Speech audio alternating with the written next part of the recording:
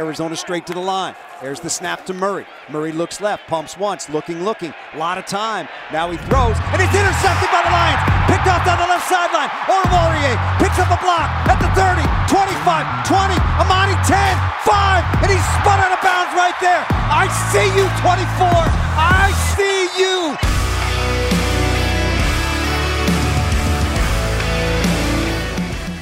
Welcome to the Twentyman in the Huddle podcast. I am your host, Tim Twentyman, and I am joined by the Hall of Famer, Mike O'Hara. Everybody knows Mike. And obviously exciting time here in Allen Park with rookie minicamp. Mike, this weekend, the rookies were all here, 29 of them total, including Detroit's 8 draft picks. Now, obviously you have to take what you see out there with a little bit of a grain of salt because it's shorts, there's no pads, there's not a lot of contact, but it's football, and you get to see these guys on the field for the first time, and that's exciting. And then next week and the week after, they'll join the vets, and then we'll get it'll start to look a lot more like football. But a couple quick things, because we talked to Dan Campbell before the minicamp practice today too, and just a couple newsy items. Joint practices in Indy. Dan talked last year about just obviously being a new head coach and learning, and he tried to set up joint practices too late in the offseason process last year, so the Lions didn't have any. They will have a couple ahead of their week 2 game in Indianapolis against the Colts. And Mike, just what's the benefit of those joint practices in the dog days of August? Well, I think the benefit is that you give your team a lift. That's part of it, and also probably even more than that is that you get a couple of days of practice against guys that you're not used to practicing against. And look, you can call this like grandfather plays and all that other, but you're going against the same. For example, you're a pass rushing defensive end going against the same left tackle for 2 weeks after you know each other. Yeah. And so you get fresher work and you really get a truer feeling of your players. Now, it's not all out in the practices, and they can rein it in, the coaching staff on both sides, anytime you want. But I think it sharpens you up a little bit, and it takes away some of the monotony of training camp. Yeah, that's a good point, too. And we've done a number of these. Sure. We went out to California with the Raiders. And that was fun. Yeah, we've done some with the Colts, went to Pittsburgh and did those there. And there is an extra bit of juice, right? Mm-hmm. You just kind of sense it, not only in the crowd, but just with the guys, too. Part of it's, I think, what you mentioned, just it's something different. And I think coaches look at that a little bit different, too, because I agree with you. I think coaches kind of can sense when two players know each other really, really well. But this is the NFL. You got a new guy every week, a new challenge, right? And so I think you can approach this as, hey, this is a new challenge for these guys. And I think the coaches maybe weigh those joint practices a little more than they do a normal Thursday practice in the third week of training camp against the same guys. Would you agree? Yeah, I'd agree with that. And I also think you have a way to sort of take the practices in a different direction if you want to. For example, you could maybe say to the other, hey, can we run that again? But you can't do too much of it. You can't run the same play 3 or 4 times. But let's just, for example, the Lions are running a pass rush drill, and your guy just can't quite get it and say, hey, could you run that again? Well, you can't do that in a preseason game. Obviously, you can't do it in a regular season game, but it gives you a chance to just sort of regulate the practice and manage it the way you want to. I think one important part of that, too, is just getting a little bit more competition. They've obviously done away with one of the preseason games, and Sure. So this is an opportunity to get 2 more really competitive practice. So on top of the 3 preseason games, you get 2 competitive joint practices. That's 5 situations where that's good evaluating tape for coaches. No, you're absolutely right about that. And plus, especially when you go on the road in training camp, kind of build a little bit of a camaraderie among your guys. And look, training camp, it's I wouldn't call it a necessary evil because there's nothing evil about it, but it's something you have to do. And I think after a certain amount of time, the guys who've been around a while, I don't think they hate it, but I don't think they love it either. So this whole thing kind of gets them out, gets them in a new environment, and kind of it adds something to it that's not there when you're at home the day after day after day. Same place, same scene, same food, same everything. Saturday was also our first time talking with Dan since the schedule came out. And, obviously, I think there was a tweet by NFL or somebody over the weekend, the Detroit Lions are the only team in the NFL without a primetime game. And Dan Campbell was asked about that. And his opinion is kind of like mine. Not only am I selfishly love the fact that I can be home by 8 o'clock on a road game, but I think for Dan Campbell, it's that way for him too. These guys are creatures of habit, and to have a 1 o'clock game, when they're done with the game, I mean, they're already shifting to the next opponent. They're looking ahead, and this gives Dan Campbell and the coaching staff an opportunity. And he said it. Look, we play the game. We don't have to sit in a hotel all day. We can just go play the game and then turn our focus to the next week. He loves that. Just a minute. Now, I'm not going to say this to you, but I would like to just say to Coach Campbell, Coach, would you rather be 3-13-1 and have no primetime games, or would you like to be 11-7 or 6 or whatever it is, and have 2 or 3 or 4? Well, sure, it's the rather. Sure, it's the rather. And be slightly inconvenienced. Oh my God. Okay. So yeah, you're making the most out of what is not a bad situation. Well, they were already 3-13. You weren't changing that with how this schedule went, Michael. Well, then do it again. No, okay? Let's not do it again. You're 3-0. Okay, and okay, guys, hold on a second. We're gonna have to get up. Okay, I see your point. We're going to have to get up late. Dan Campbell was making the most out of a bad situation. And he's right. He's right. He's right, yeah. But you know what? I think probably the coaches, they think less about the schedule than we do. Look, I covered players like a guy named Kevin Glover, the 3-time Pro Bowl center. I'd ask about it. He said, all I know is who we're playing this week. He had no idea who they were playing in 2 weeks. Didn't care. Player mentality, right? Player mentality. Next one up. Absolutely. All right, let's get into rookie minicamp because that was the big story over the weekend. We finally got to see some of these guys. Let's go through our 8 draft picks first. I know you had an observation Saturday on Aiden Hutchinson. You were watching him pretty close. Obviously, all eyes on the number 2 overall pick. Looked pretty good in that 97 Honolulu blue, didn't he? Yeah, I don't even. Who wore 97 before? Williams. Well, Nick Williams. I thought so. Yeah, for some reason I thought it was 91. I was afraid to be wrong. Didn't want to blurt it out. Well, he was 97. He was wearing white out there, actually, not Honolulu blue like all the other defenders. And I think the one thing I noticed watching him, some individual drills and a little bit in team stuff, the one thing that jumped out to me, Mike, and I don't know if it did for you too, is that first step. He really had an explosive first step when with what I saw, and we got to wait till pads come on and obviously in contact and all that other stuff, but he just looks the part, right? Yeah, I would agree with that. He's 6'7", 260, 270, something like that. Yeah, and I would agree. He's awfully angular, little linear build or whatever you want to call it. And I want to see how that works. When veteran offensive tackles, can they get under his pads and just keep bumping him away and not letting him get to the quarterback? Now, he was drafted 2nd overall and should have been 1st overall for a reason. Okay. Wow. And a lot of that will take care of itself. There you go, you Trayvon Walker fans out there. Trayvon Walker, nothing. That's in fact, I wouldn't. If it hadn't been Aiden Hutchinson, I liked the guy from Oregon. I really did because he had a little bit of sizzle, a little bit different. That's what I liked. Thibodeau, right? Yeah. Kayvon Thibodeau. That was my guy. And I like Jermaine Johnson. So look, we all had our. Yeah, but your guy you liked was in the 20s. Mine was 5th. I'm telling you what, the Jets got a deal there. I'm just saying. I'm throwing it out there. Back to Aiden Hutchinson.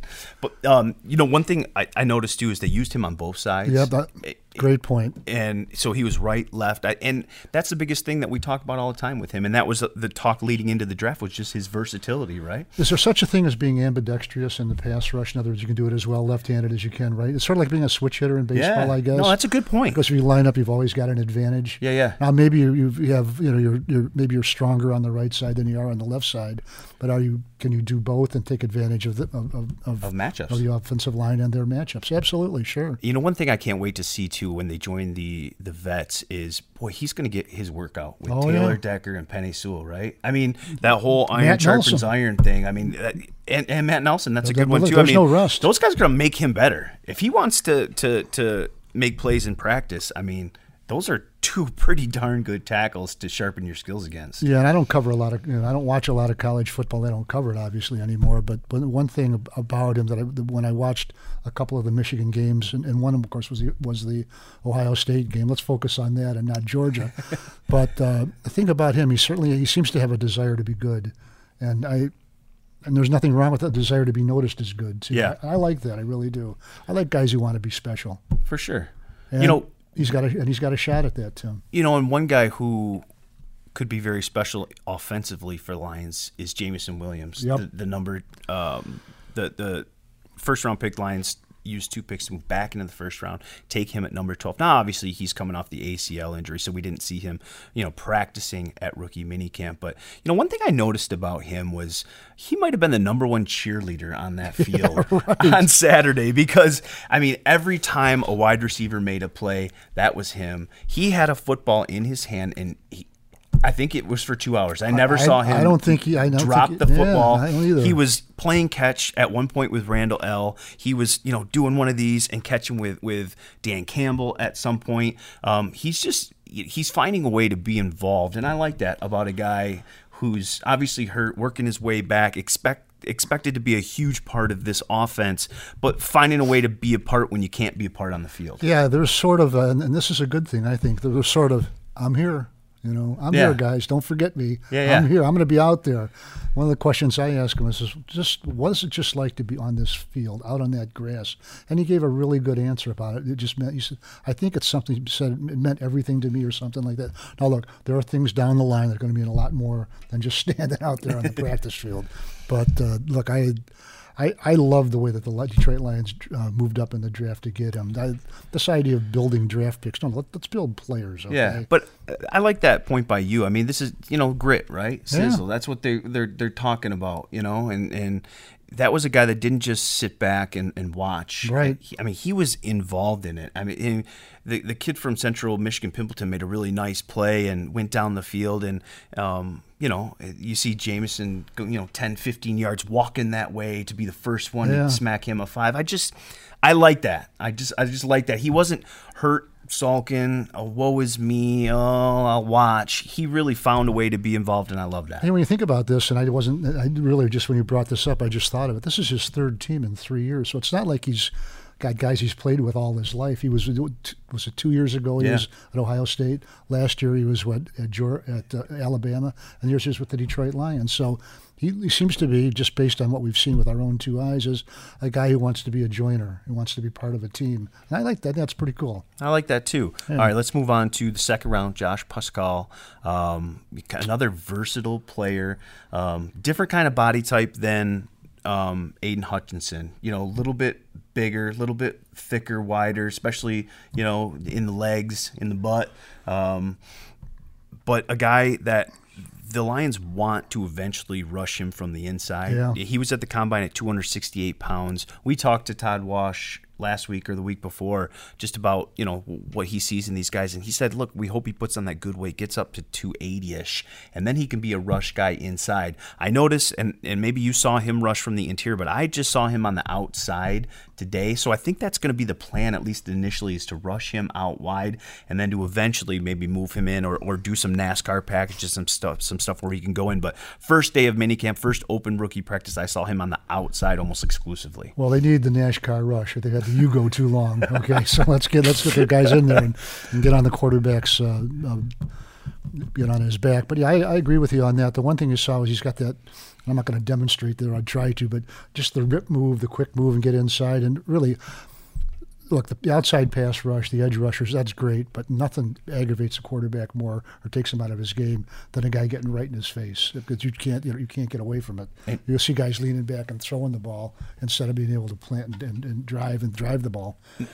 And the last time we saw this Lions defense really, really good, Mike, was 2014 when Ndamukong Suh was doing that, right? And during that stretch when Ndamukong was really Ndamukong, that's what he provided, that rush up the middle. And look, we've talked to Matthew Stafford a bunch of times at his locker, and he even admitted, oh yeah, the worst rush you can get as a quarterback is that up the middle, because what they want to do is they want to see that on the outside, step up in the pocket and deliver the football. And Ziggy Ansah, too, when he really broke out that year with his 15 sacks. And so they had it on the edge and the middle, and that was the difference. And, obviously they were historically good against the run, but when you can get a combination of rush inside and on the edge, it's just a difference maker for a quarterback. If you have 2 rush ends, it's hard to still neutralize those guys, but they can be neutralized. You can make them run wide, and you can step up as a quarterback. You can't go anywhere with a guy coming straight in your face. No, and if you get there's one in Ndamukong Suh, really. Right? Well, and I don't want to say that Pascal's in Ndamukong Suh, because that's not fair on that kid. But what we're talking about is getting that kind of interior rush. You hope Levi Onwuzurike takes that next step and can give them something there. I think Aleem McNeil is kind of that run stuffer. I think he can do it a little bit, but you're not expecting him to be a double-digit sack guy. But with Levi and Josh, I think maybe there's the possibility there, Mike, that they can really give you something from the interior. Well, and a couple things about Levi. Levi, I think, is by any measure, his rookie season was disappointing. Sure. Probably more for him than anybody else. But when I really looked at his stats, he played about 30% or about 35 or 36% of the snaps, about one-third of the snaps. We had one quarterback sack and I think 2 quarterback hits or something like that. That's not the production that Didn't he have wanted. the impact, no. But he was hurt. Absolutely. He was hurt to a point where he had to stand up during the team the position meetings because it hurt to sit down. He couldn't stay seated for a period of time. And first of all, what a way to live. I know, right? And what a way to play football. Not a good way to play football. I don't think so, but I think that what Levi said about the switch to the 4-3. He said, "Look, that's what us guys wanted. That's what we're used to playing in college. No, this isn't college, but the guys want to be turned loose and go get the quarterback. And I think that'll." If they've got the assets to get it done, enough pass rushers, linebackers, whatever you want to call them, the guys to fill the slots that you need, then I think it's a great step up. And maybe we'll get back to the old fearsome foursome silver rush days of where they really were getting 50 sacks a year. I like it. And the Lions moved back cautiously, because they wanted Josh Pascal. They were a little worried that moving too far back when they traded up to get Jamison Williams, and they went from the 34th pick to the 46th pick. They were a little worried that he wouldn't be there. They still got their guy, and let's hope he can give them something from the interior. Yeah, and Pro Football Focus, by the way, said that the Detroit Lions, they had four teams that did the four units that improved the most in the draft. Number 1 was the Detroit Lions defensive line. I can't argue with it. That unit, the front 4. All right, let's shift to the back end of that defense. Kirby Joseph, 3rd round, out of Illinois. Yeah. I thought it was really interesting Saturday when I watched him for a little bit. First off, I like the body build. I think he can come up and he'll be able to hit people. I think he's got to work on his coverage stuff a little bit. I think sometimes, and I think more it was probably just learning scheme. When you're thinking about the game so much, you play a little bit slower. I thought he was a step slow here and there, and AG was on him a little bit. But I think that'll get cleared up when he gets more comfortable with the scheme. But what I did like about him is I thought he played more of the strong safety role a little bit on Saturday, and he played some nickel too, which I think is interesting. And you've got to like that kind of versatility from a safety, right? Yeah, I agree with that. I didn't see much of him because I was watching other guys at the time. But and I wouldn't want AG on me, by the way, because he knows how to get on you. He does know how to get on you. What did he say once last year we were talking about him? He said, and especially a rookie, Yeah. I'll talk to them a little different, probably a lot different. Yeah. But not in a mean way out there, by the way. Just to get the best out of these players. 100%. The best he can. That's what makes him such a great coach. But Aubrey Pleasant's the same way. Yeah, but I agree with you. Yeah, that's they need that. But maybe the player they signed in the offseason from the Baltimore Ravens, Sean Elliott, who was on my first podcast talking about the schedule. Yeah, great guy. For everything we hear, he likes to hit, and there's been that's been a soft spot in my opinion. Yeah. In the last 2, 3, 4 years. The Lions certainly need, Kirby to be a player, though. I mean, because you obviously think you got Tracy Walker, obviously, at one spot, and I think Deshaun Elliott, we can both agree, is the favorite there. But if something happens to one of those guys, it's a pretty thin safety group, and I think that was the reason why, Brad Holmes, went and got Kirby, is because he kind of fit that versatility they like at the safety position, but they just need depth and guys there too. So I think he's a guy that you're not talking about like he needs to develop to a point where he plays quickly. But he needs to develop to a point that if he's asked to come in and play, that might be an important ask if something happens to one of those guys ahead of him. Just because of the lack of depth they have at that spot. Maybe Will Harris, he's been used at a lot of different spots. There's no unwillingness to hit with Will Harris. Maybe sometimes a little after the whistle, but you never know when a guy's going to develop. It happens. It happens later for some guys than it does for others. Like Jameson Williams, James Mitchell, the tight end they selected in the 5th round, still battling a knee. I talked to him after practice. He said he really doesn't have a date, of when he expects to be back. He was hoping it was training camp. But another guy, when you watched him on tape in college, blocked really, really well. Mm-hmm. And you made the point when we were talking before this that when you look at him, he's not a big guy. No. He's not Dan Campbell. He's not even Hawk is, got some shoulders to him and a big guy. No one's got Dan Campbell. No one's got Dan Campbell's shoulders, but geez. that's not his body build. And you see why he made so many plays in the passing game. He looks like that kind of body type as a tight end, but he blocks pretty well. He's a pretty versatile guy as well, and he's a guy I can't wait to see when he gets back. He's hoping for training camp. Now he tore that ACL in I think week 3 of the college football season, so that's about the timeline there, the start of training camp. So you expect him back, and to see where he fits with T.J. Hawkinson and Brock Wright and some of the guys that they brought in. I think he's got a great opportunity to be one of those top 3 guys and earn himself some playing time. Yeah, and with those 5 backup offensive linemen, by the way, with the Detroit Lions, those are pretty good players in there. Most of them, for the most part, and Matt Nelson can be a blocking tight, right. The guy who comes in does the swing tackle, calls himself eligible and all that. Yeah. So I don't think there's any shortage of blocking for the Detroit Lions. Now I know a guy that you wrote on following rookie minicamp practice on Saturday, Malcolm Rodriguez.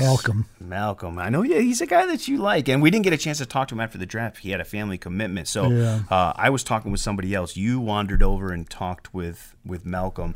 What was the impression of talking to that young man, and maybe just how you see him fitting in Detroit's defense? I think he'll run the next time he sees me because I wore him out.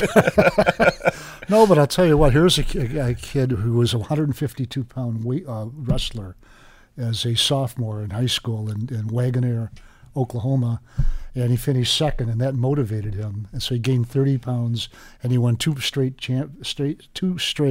state wrestling championships in Oklahoma. One at 182 pounds. He put on 30 pounds in 1 year. Jeez. Which makes me wonder how much he lost to get to 152, by the way. That's right. You know what wrestling's like. And then he got up to 195 as a senior, went off to college at Oklahoma State, and he played safety for 2 years, and then got moved to linebacker. And I think he's sort of been in that 212, 215, 221 range, something like that.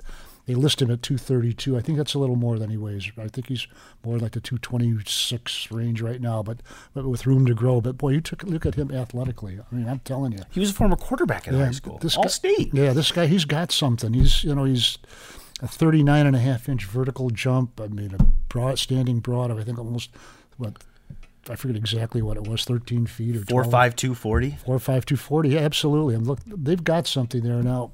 He is a little bit undersized, and he's never going to be more than, you can put on weight, but you can't put on inches. He's going to be 5'11" for his entire career. Yeah. But the linebacker that he's modeled himself after, and why not, is Bobby Wagner, 6 feet, 242. Well, that's a little bigger. Yeah. But when you're starting around the 230 range, a little means a lot. One thing I noticed with Malcolm on Saturday is he was doing 7-on-7s, and Greg Bell, the running back out of San Diego State, quick guy, fast guy, did a kind of a wheel route and was down the sideline. Malcolm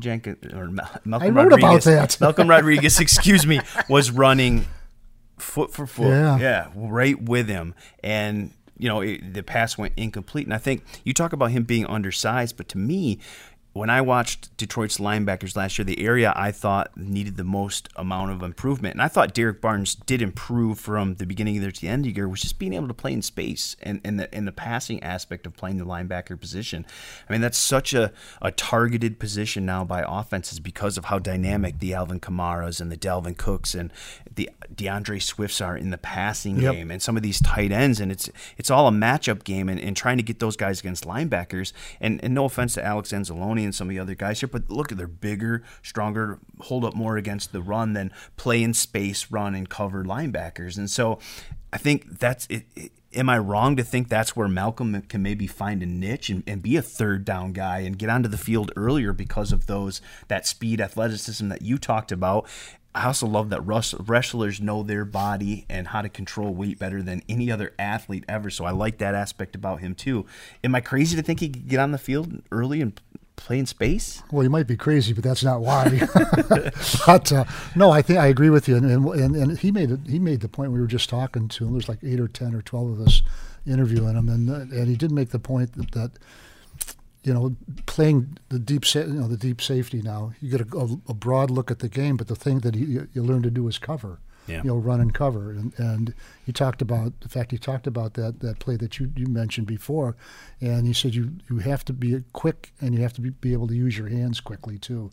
And I think that seems to be an asset he has now. He said, look, I've got to make the roster. He didn't use the word roster, but I've got to make it on special teams and work my way into the linebacker room. So he's smart too. He's smart. He knows the deal. He's my sleeper pick of rookies who I think could impact something earlier than people think. And I just like to add one thing about that the safety, or not the safety, the conference he played in. I don't know if they ever ran the ball anymore. They must throw it 90 times a game. And so he certainly, That's a good point. It's like playing pitch and catch in practice. Yeah. Just play after play after play. So he certainly has to be, I would think, familiar with the passing game. Now, once again, it's college to pro, but it's those principles in college and pro in the passing game are more closely aligned now than they ever have been. Fellow 6th-round pick, fellow linebacker James Houston started his career in Florida, transferred to Jackson State, and the interesting thing with him is that he was an off-the-ball linebacker at Florida. Most of the years he was there, and he goes to Deion Sanders, Jackson State, and he becomes a kind of more on-the-ball rush kind of guy, and had all these sacks and quarterback pressures and everything. But to me, it's interesting. The Lions are pushing him back off the ball. At least they were during rookie minicamp. We talked to Todd Wash, and he said that was probably the path that they were going to start him on, is to see if he can play that outside linebacker role, that Will or Sam. And I thought it was interesting with him too, for a guy who hadn't played off the ball in a year. He nearly made an interception Saturday in 7-on-7s. I thought he played pretty well in space. He's got pretty good speed for his size. He's a bigger guy because he could play on the ball at Jackson State, but he's an interesting one to me. And where the Lions are at linebacker, they've obviously got a lot of veteran guys there that have experience, but there's not that huge difference maker at this point. They're looking for those kind of guys. We talked about with Malcolm Rodriguez. Can James Houston be a difference maker at that linebacker spot, in your opinion? Well, I think he's shown some pass rush skills now. What the competition he played against, the opportunities he had. Who knows, but if you have a specialty in the National Football League, there are places where it's absolutely vital. You can make a career out of it. One is pass rusher. Yeah. One is third down receiver out of the backfield, things like that.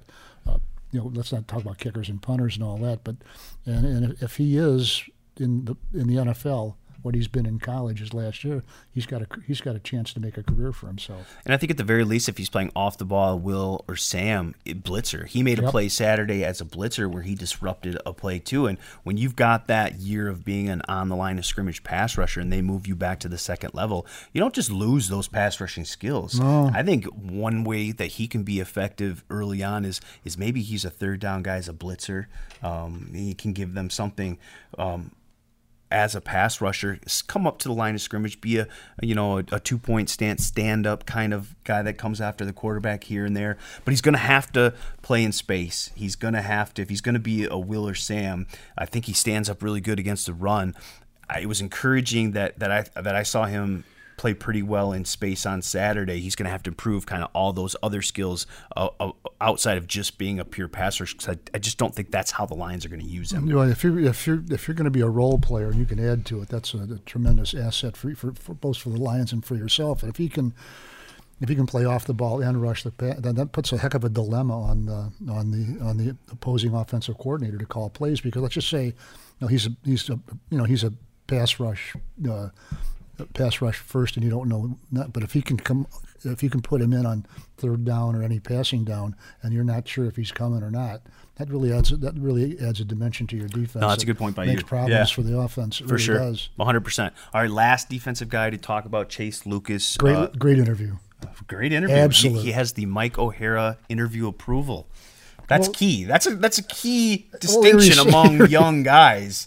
He responded to good questions. If he becomes a favorite of Mike O'Hara, then he was good though. Even was he good? He really was. That's one I didn't get to. Well, he's a 6-year player. Yeah, he played an extra year.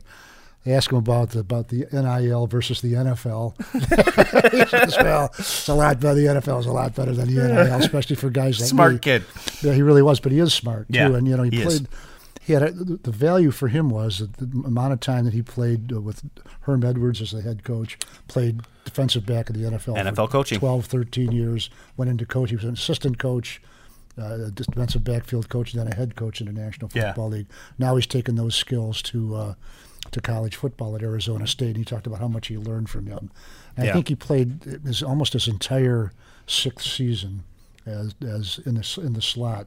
So he's had a lot of experience in different positions at Arizona State. Now, we talk about a guy being a second-round pick for a reason. Guys are seventh-round picks for a reason. Right, 100%. But think about it, he's 24 years old already, and this is his shot. Look, and he's going to get good coaching with Aubrey present. Yes, he is. And Aaron Glenn. I mean, those guys are Aaron Glenn obviously was an all-pro type player for he was. 12 plus, I think almost he played 14 years. 15 years, something like that.